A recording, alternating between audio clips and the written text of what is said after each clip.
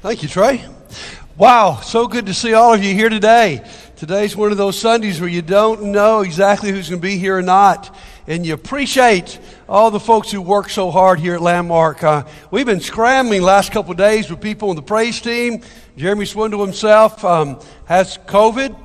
Yeah, pray for him. Lots of folks working upstairs, have had to back out today. So it just makes me so thankful for the people in this church who just step up and do what needs to be done. It's one of those days you're really thankful we have a live stream because we know we have lots of folks at home that are worshiping along with us. So thankful to stand up and see so many of you here today. It's a crazy day outside, but it's a wonderful day in here. Dan mentioned so many things going on. Next week, actually, in your Lifelines, we're going to give you a calendar because he just touched the hem of everything going on over the next month and a half. We've had a good break over the holidays, great holidays, and now we get to crank things up. And one thing I want to mention today is next Sunday, we start back Bible class. I know we've missed that. And there's a list. Bible classes are a little bit different. Not all of our age-divided classes. Young professionals will be meeting with Jeff Arrington, young families, Ron Cantrell, and then some special studies going on. John Atchison's been working a long time on a special study on the plagues. I think you get a whole lot out of. Rob McFarland, we asked him a few months ago after we went through the study together as a church to look back at our restoration roots and help us understand where we've come from and who we are. And he has really put a lot of time into that. And then Dan mentioned our small group refuel. All of these are 6 weeks. Some may be a little bit longer. Miss Sarah also, I don't see, is teaching the Sermon on the Mount for ladies.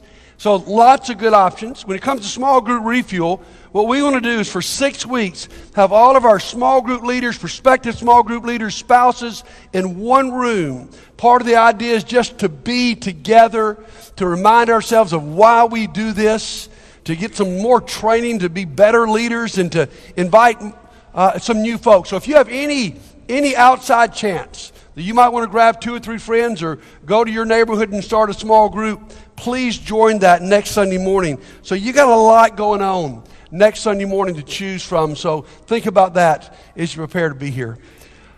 This morning I want to start with 3 pictures. And the question I want to ask you and the question I want to ask myself is, if I had been in these situations, would have I stood? One's a picture of 3 biblical characters. You might not recognize them because we're not quite sure how they look. Go ahead and show that picture. That is Shadrach, Meshach, and Abednego. You remember the situation they're in. God's people are in exile. King Nebuchadnezzar has been talked into an edict that says we're going to build this golden form to worship, and if you don't bow down, you're going to be in trouble. And in fact, it says those who do not fall down and worship will be thrown in the fiery furnace. So the nation is gathered, thousands of people. This golden image idol is presented.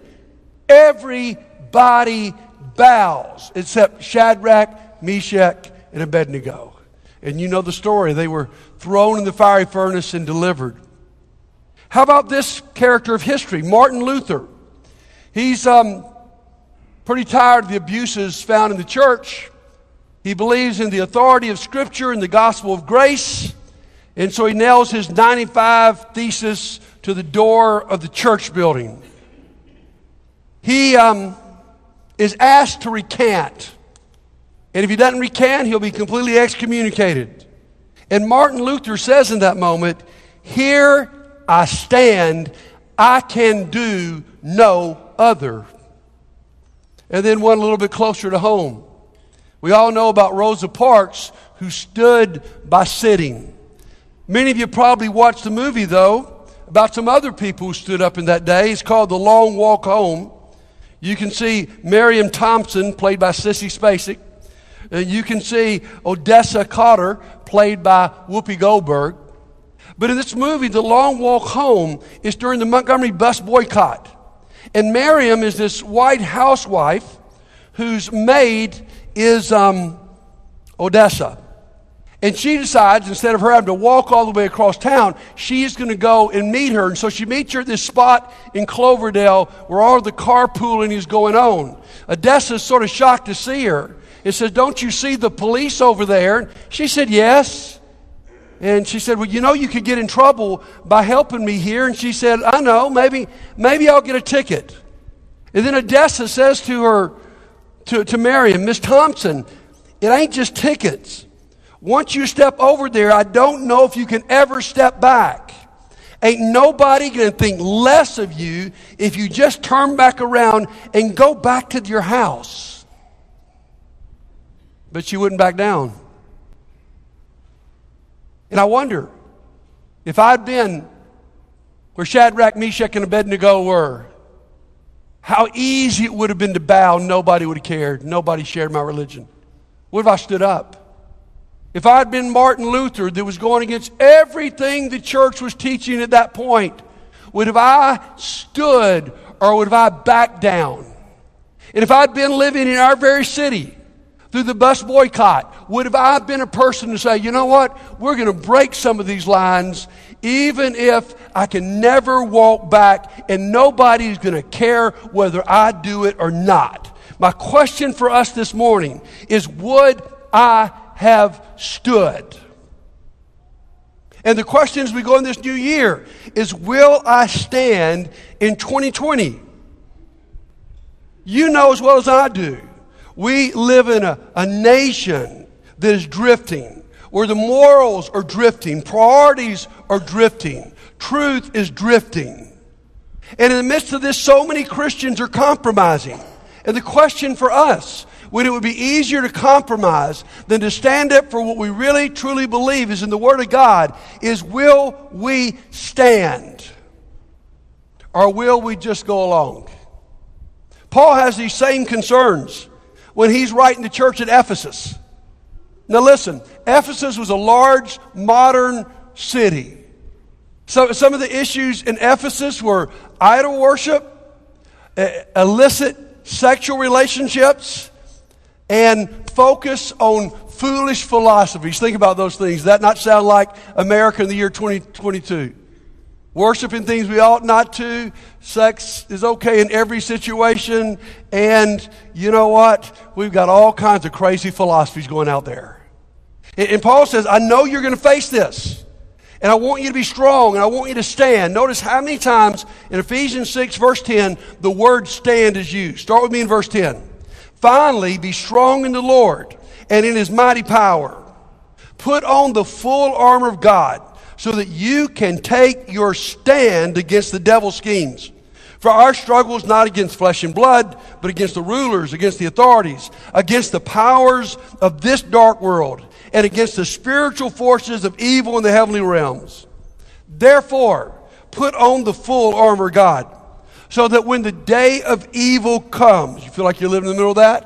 When the day of evil comes, you may be able to stand your ground. And after you've done everything to stand, stand firm then, with the belt of truth buckled around your waist, with the breastplate of righteousness in place, and with your feet fitted with the readiness that comes from the gospel of peace. In addition to all of this, take up the shield of the faith, with which you can extinguish all the flaming arrows of the evil one. Take the helmet of salvation and the sword of the Spirit, which is the word of God. Did you notice what Paul says there?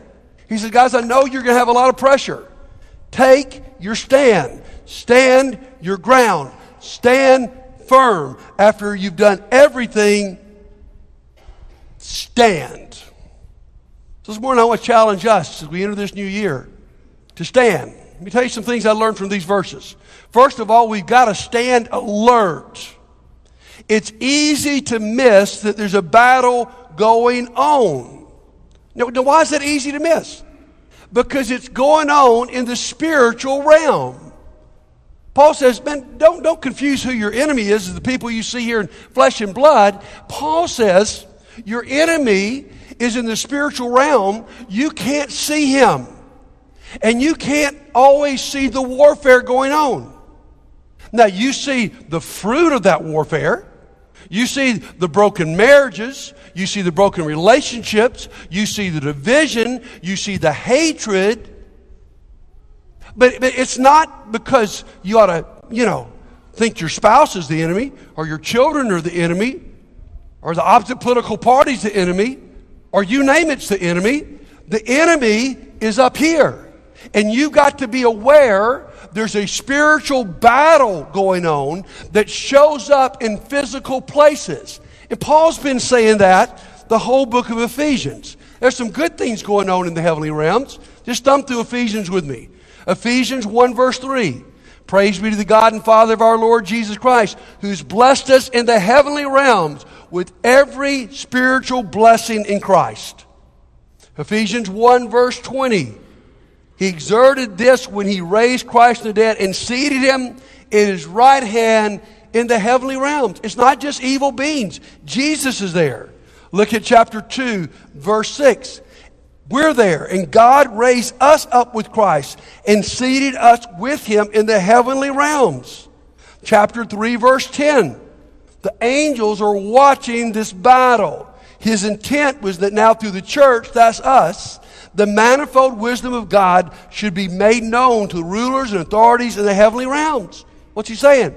When we are who we ought to be, it communicates to angels and demons in the heavenly realms about what's true. And then we just looked at chapter 6, verse 12, where he tells us that our battle is going on in the heavenly realms. Now, I love this Priscilla Shirer quotation. Just because Satan is invisible does not make him fictional. Think about that for a second. You see, because, guys, we don't see him, because the Red Devil Ham character doesn't knock on my door and show up and say, hey, I'd like to, get you to go to hell. I mean, we don't see him. But because it's not so obvious, we can act like it's not there. I mean, through history, most of history, mankind did not know about bacteria because it was invisible. And it lowered the life expectancy of most people because we didn't know what was making everybody sick. But when bacteria was discovered, and we knew that raw piece of chicken on your countertop, if not clean, could cause terrible trouble, things changed. It was real. It was not fictional, but it was invisible. And what I'm saying to you today is that you and I are in a warfare that to us does not always feel real because it's invisible. But guys, we look all around us. We look at all the problems in culture and all the crazy beliefs and all the, division. Guys, it's manifested itself. But what we tend to do is think, the problem is I'm depressed. The problem is my marriage isn't so good. The problem is my children are misbehaving. The problem is I can't get along with my boss. Those things may all be true. But what you've got to do is look behind that. I'm having a problem with church. You've got to look behind that. Who is manipulating that? It's Satan. And so we've got to be alert. It reminds me of the Garden of Gethsemane. Peter, James, and John are there with Jesus. This is the climax of the spiritual warfare for the world, where Satan is going to try to thwart Jesus and his plans. And Jesus says to his disciples, guys, can y'all stay alert? Would you please stay awake? I need you to stay awake with me. And they sleep. And they don't see Satan slithering and whispering in the ear of Jesus. That reminds me of so many of us where we are today. We're picking the wrong battles with the wrong folks. And we're forgetting the battle's spiritual. And guys, if we're not aware of what's going on, then we're so vulnerable.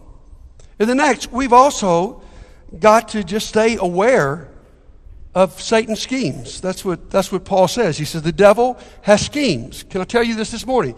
He's got a scheme tailor-made for you. Some translations say he's got a strategy. He knows how to get you in a place where you're messed up, and far from God. Now let me just give you 5 of his schemes. You say, well, where did you come up with these 5? Well, as we study through here, these 5 are the opposite of the armor that God wants to give us, okay? So we're going to be studying the next weeks the armor of God. Well, what's the armor of God about? It's about defeating the strategies of Satan. So I want to give you a list this morning. I want you to be really introspective about if Satan using this strategy on you. The first one is really obvious. It's deception. Guys, understand Satan is a deceiver. He could even appear as an angel of light. How powerful is he? I mean, you know, he is so powerful that he can make right things look wrong, right? And wrong things look right. Just look at our culture. If you're a teenager growing up in America today, does it really look right to be holy, to be pure, to not be enveloped in the partying scene like all of your friends? No, that feels wrong. And in that moment, the culture and everyone's saying you're missing out on everything.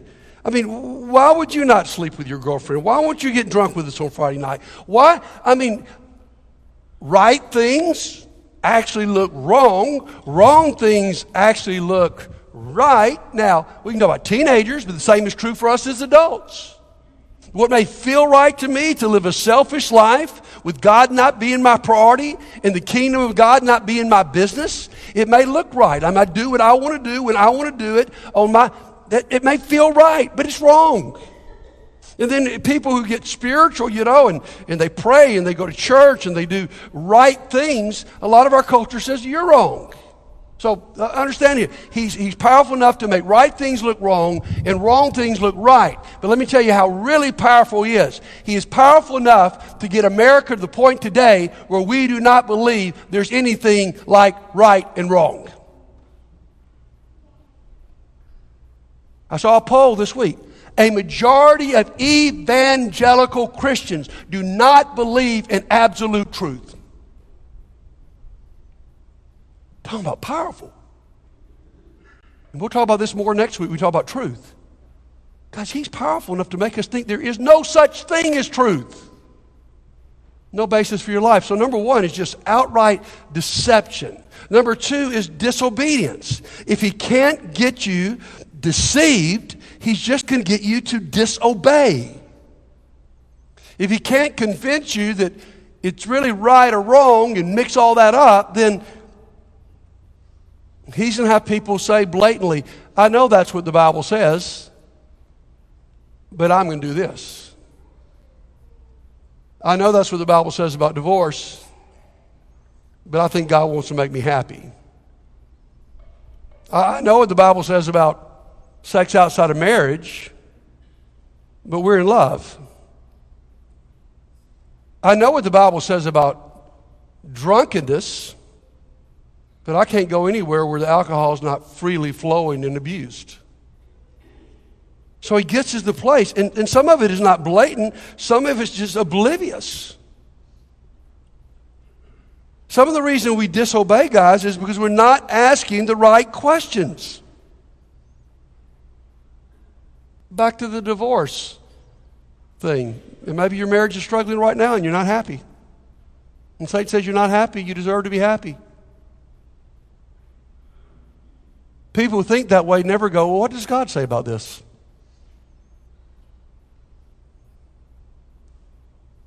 I was talking to a friend from out of town the other day, and she made a comment that just really, really bothered me. Because she's had some bad experiences. Who hadn't? She says, I'm done with church. Okay. Gotcha. I know you feel that way. I can understand that. We've all been hurt before, right? But when does someone say what pleases God? When does someone say, I know I feel this way and I'm reacting this way, but there is a truth. Is it okay with God, as hard as it is, for me to be done with church? So he can just make you disobey. Because we got to ask a bigger question more than what I like or what I feel like or what I think. That's what's getting us in trouble. It's our own thinking. It's the world's philosophies. When we've got a book that says, hey, judge it by this. And yet, I hear so many people say things, even Christian people, that I go, you didn't even think about what God might think about that. So we got deceit, we've got disobedience, and then one for a lot of us is distress. He wants to steal our peace. You see, what Satan, one of his greatest tactics is for those of us who are walking with God to come into our life, and this is what he does. He magnifies our problems and he minimizes God's promises. We talked a lot over the last 2 years because this has been stressful days. And most of us have experienced it. We don't know what's coming around the corner. We don't know how to react. We hear so many mixed messages about what you should do and you shouldn't do. And we're distressed. And we magnify these problems, and we don't magnify the promises of God. You go, I don't know what's going to happen, but I do know that God is in control. But what Satan would like to do is he'd like you to get stressed out enough that you lose your joy and you'll be of no help for God. And the next one is disbelief. I just start doubting God. Why did God let that happen? Does he really exist? Maybe that's not the question for most of us. The question for many of us is not, does he really exist? It's probably, does he really care? How did he let this happen? How did he let my loved one pass away? How did he put us in this situation? And so many of us deal with disbelief. If you don't deal with disbelief, maybe it's number 5, is discouragement. Disbelief is you doubt God. Discouragement is you doubt yourself. Am I really saved?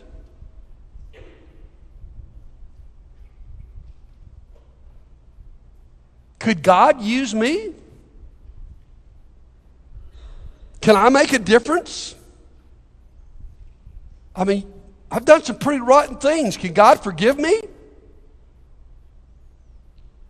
I've tried to make an impact for God and I failed, and so why should I try in 2022? So many of us live in discouragement. And guys, you might blame your discouragement on somebody, but that'd be a big mistake. You need to blame your discouragement on the one who brought it, which is Satan. So guys, we gotta stand aware. And then next Sunday, we'll start talking about how do we stand armed. Because the armor matches every one of these tactics, these strategies. If you want to fight deception, you better believe in truth. If you want to fight disobedience, you better be righteous. If you want to not be distressed, you better find the peace of God. If you want to overcome disbelief, you need faith. If you overcome discouragement, you need assurance from the helmet of salvation. So we'll look at those pieces of armor. And then after that, we'll look at one more piece, which is the sword, because the sword is the offensive piece. So not only are we here to stand our ground, but we've been given the power from the sword of the Spirit to gain ground. So let me say this. We need to all stand victorious. You say, okay, I know there's a day coming. Guys, God wants you to stand in victory right now. He's already won the battle. If you have your Bible, your phone, got a moment, look over in Revelation chapter 12. We talked about the war back during Christmas that went on to try to destroy Jesus from the very beginning out of Mary's womb. And then that war continued, that spiritual warfare. Look at Revelation 12, verse 7. Listen to this. Then war broke out in heaven. Michael and his angels fought against the dragon, and the dragon and his angels fought back. But he was not strong enough, and they lost their place in heaven.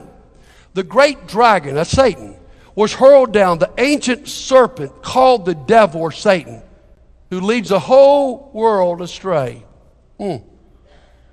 He was hurled to the earth, his angels with him. Then I heard a loud voice in heaven say, now have come the salvation and the power and the kingdom of God and the authority of his Messiah. For the accuser of our brothers and sisters, who accuses them before our God day and night.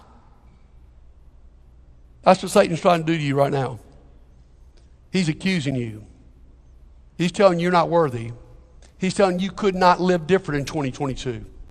He's accusing you day and night. He's been hurled down. Look at verse 11. Here's where we hold on.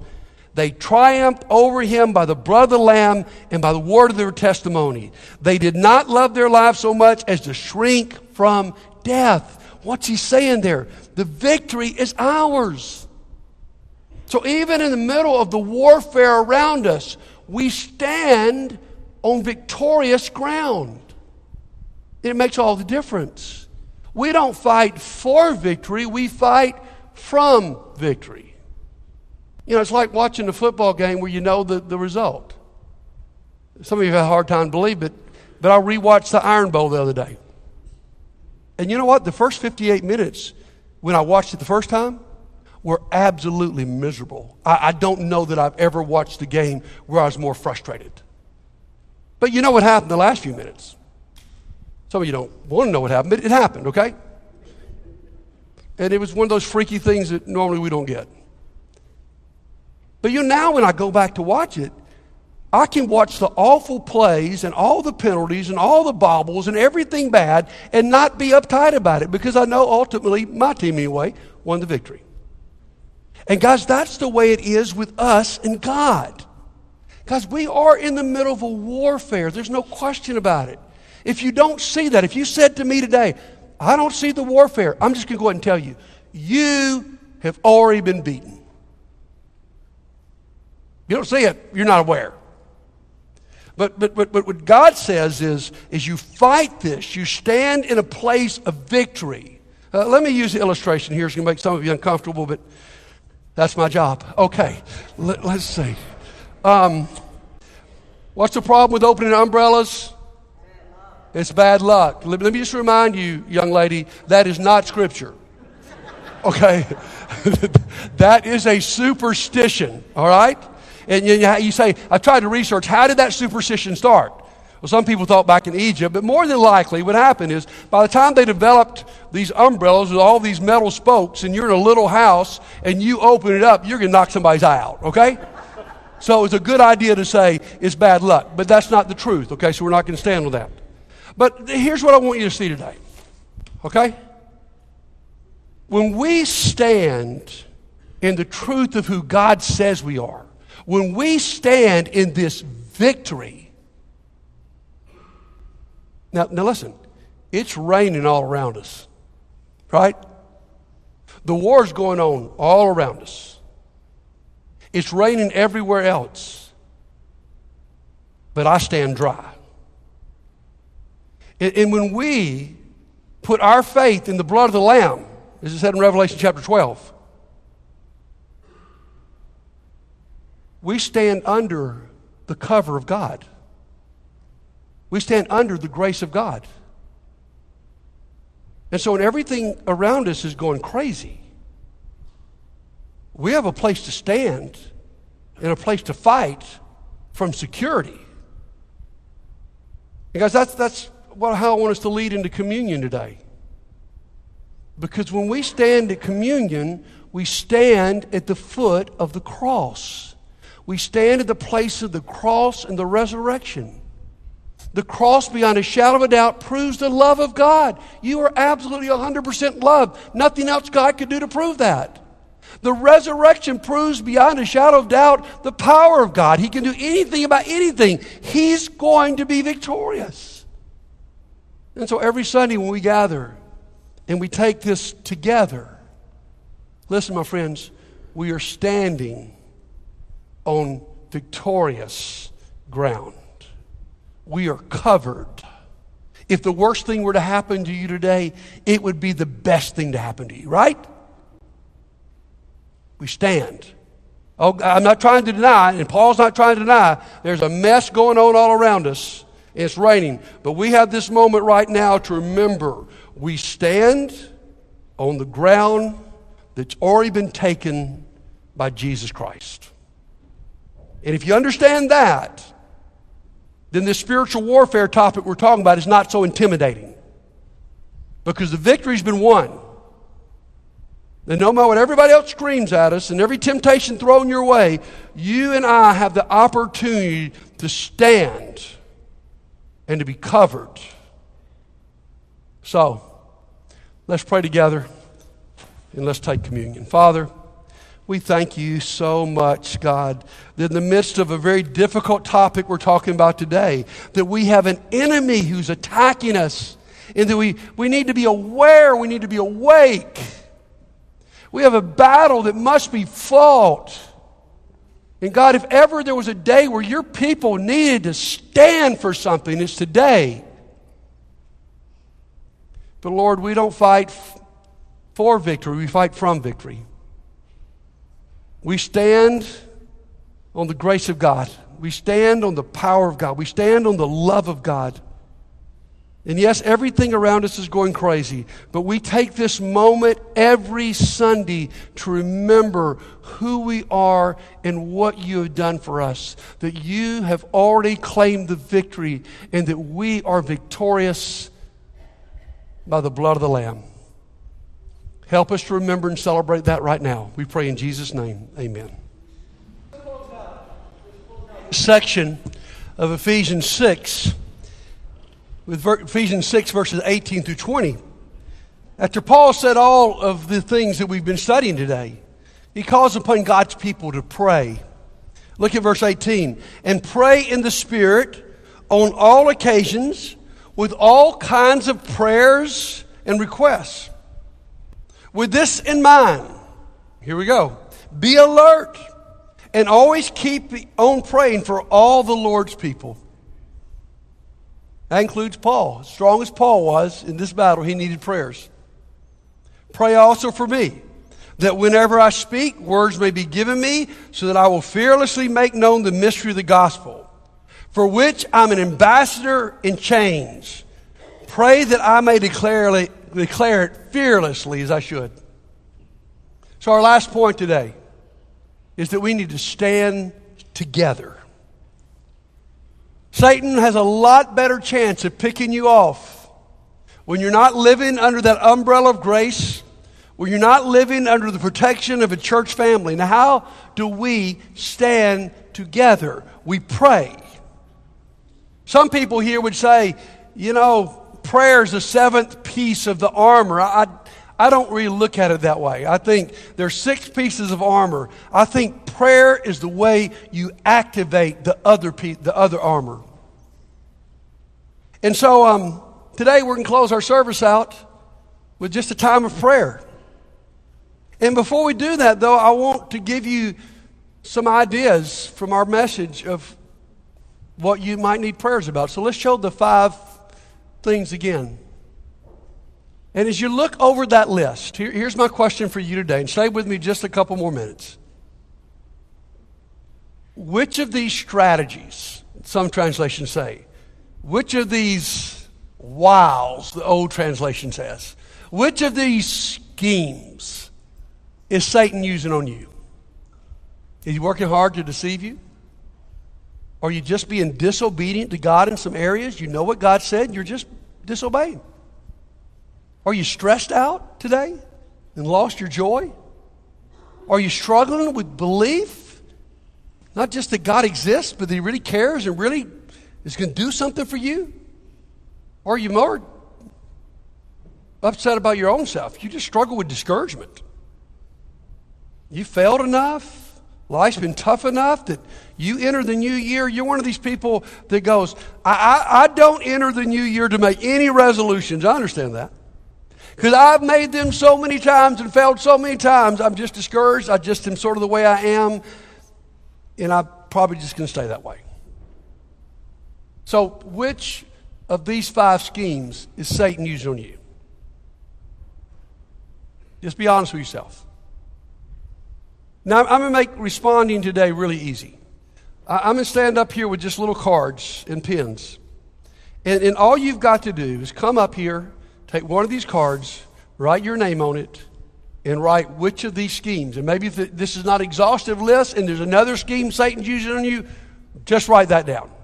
I'm not even going to publicly read them. But this will give our shepherds this week an opportunity to pray for you at the beginning of this year about what Satan is using on you. So all you got to do Come up here. John Noel, will you help me? I'm going to let you hold the pens. I'll hold the little cards. And what we're going to do is you just come. I'll give you the card. He'll give you a pen.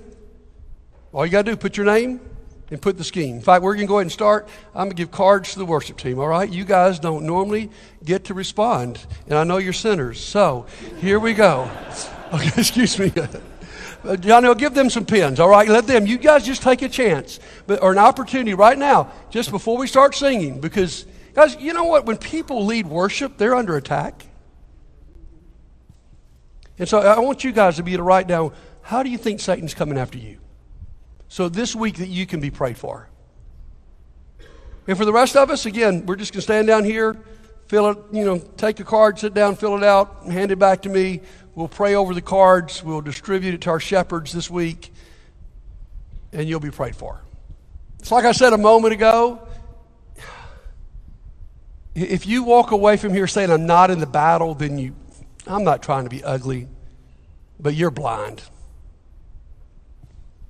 Because, if you're not in the battle, Satan's got you. But if you feel these things, it's a great opportunity to be prayed for. Because we want to start this new year. See, the question is, will I stand in 2022? Now, here's part of the truth is, guys, you're not going to stand alone. That's why God gave us each other. That's why we pray together, because there's the power in prayer. And so today, as you face a new year, I know Satan's trying to stop it before it even begins. You guys going, hand me yours. Thank you. We will pray. So for the rest of us, I'll go ahead and tell you, give me a pen, John Noel. I'll tell you the one that I'm struggling with right now. It's the one about stress. And guys, you being here today has really blessed me, because I thought as the week went on, nobody should be here on Sunday. Because half people I know are sick. And you know them too. And so it's like, oh my goodness, are we going through this again? I've seen churches destroyed by this. I think we came out pretty strong. What's it going to do to us? And so I'll just tell you, that's the one I need prayers about, is I need to not be in distress. I need to trust God, come what may, right? So I got the cards. John Noel's got the pens. All you got to do is come down and get one, write it down. We're going to pray in just a minute. Let's all stand together and respond.